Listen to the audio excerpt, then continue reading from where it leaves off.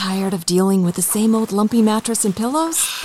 Catch some sleep and save on Z's with Casper's Memorial Day sale. You can save up to $800 on any of our award-winning mattresses. It's a summer dream come true. That's right, you can get up to $800 off Casper's amazing mattresses, like the Wave Hybrid Snow Mattress. For more info, go to casper.com or a store near you. This sale ends June 7th, so hurry over soon. Exclusions apply. See casper.com/promo for more info.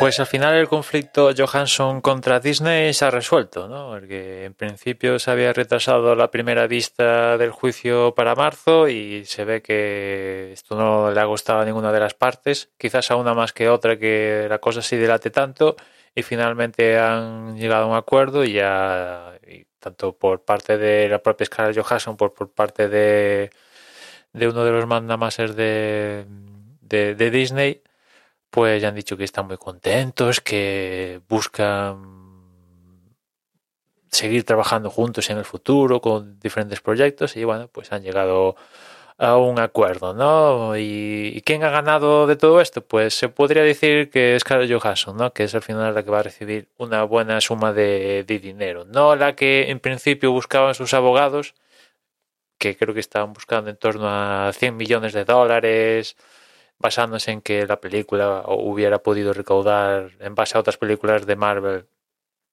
en torno a 1.000 millones de taquilla, pues haciendo el porcentaje que le tocaba a ella, se llevaba 100 kilos. Y bueno, desde que se hizo público que Scarlett Johansson estaba demandando a Disney por rotura de su contrato, pues empezó una lucha mediática, ¿no?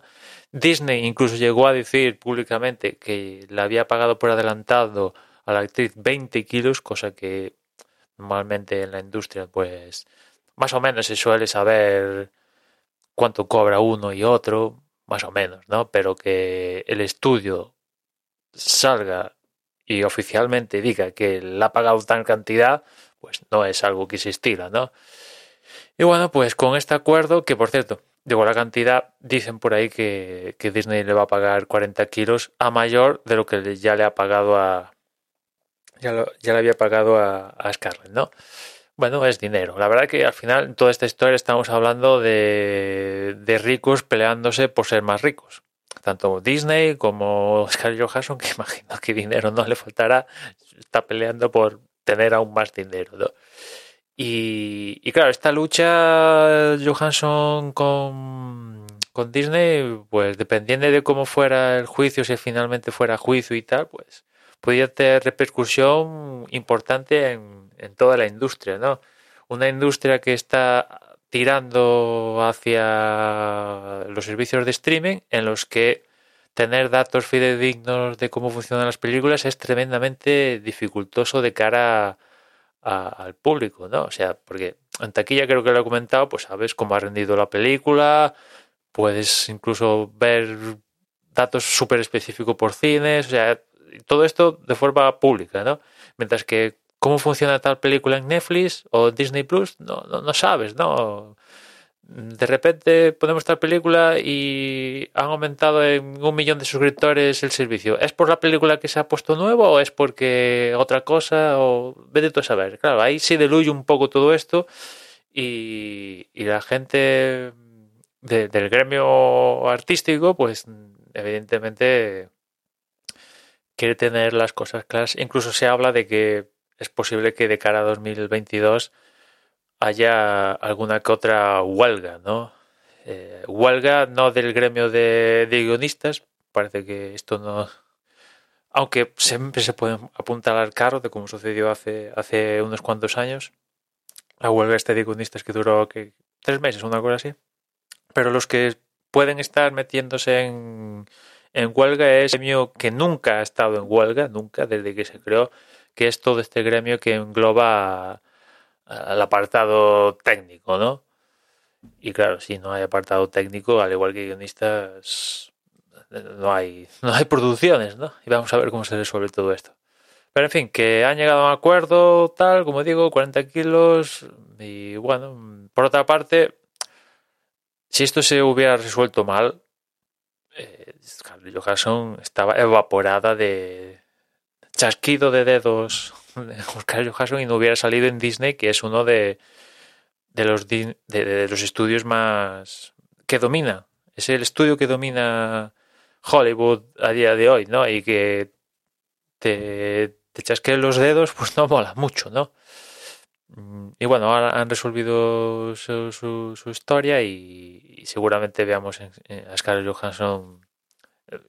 Incluso lo dicen, ¿no? Hay un proyecto que tienen en marcha que es la de Tower of Terror, donde ella es productora y que vamos a ver si sale o no en la película, que es en principio el primer proyecto que tienen entre manos para allá. Pero bueno, en fin, yo creo que aquí también ha pecado de fondo que es Marvel, ¿no? Marvel, Kevin Feige y tal, al igual que pasó con James Gunn, pues bueno, al final Marvel es la rama de Disney que más pasta le está dando, ¿no? O sea, todo lo que saca Marvel está funcionando, más o menos, ¿no? Hubiera podido funcionar bien estando en condiciones normales, pero funciona y tal, y llevarse bien y que todos funcionen bien y tal, pues mejor para todos, ¿no? En fin. eh, Después también aquí en el artículo este donde estoy leyendo en Deadline dice que Disney no le va a soltar los 40 kilos así. Toma, cheque, ahí tienes los 40 kilos, sino que se los va a soltar de forma creativa. No sé cómo lo van a hacer. Si le van a dar entradas a Disneyland o se lo van a dar en cómodos plazos durante los próximos 20 años, no los 40 millones, pero se los van a dar. Eso es lo que, bueno, lo que dicen que ha llegado al acuerdo, ¿no? Pero en torno a esa cifra está la historia, ¿no? Con lo cual no va a haber juicio final, han llegado al acuerdo, pim pam, y bueno, ahí acaba la historia de Black Widow y como Scarlett Johansson demandó a Disney, pero no llegó a ver la luz del juicio. Y nada más por hoy, ya nos escuchamos mañana. Un saludo.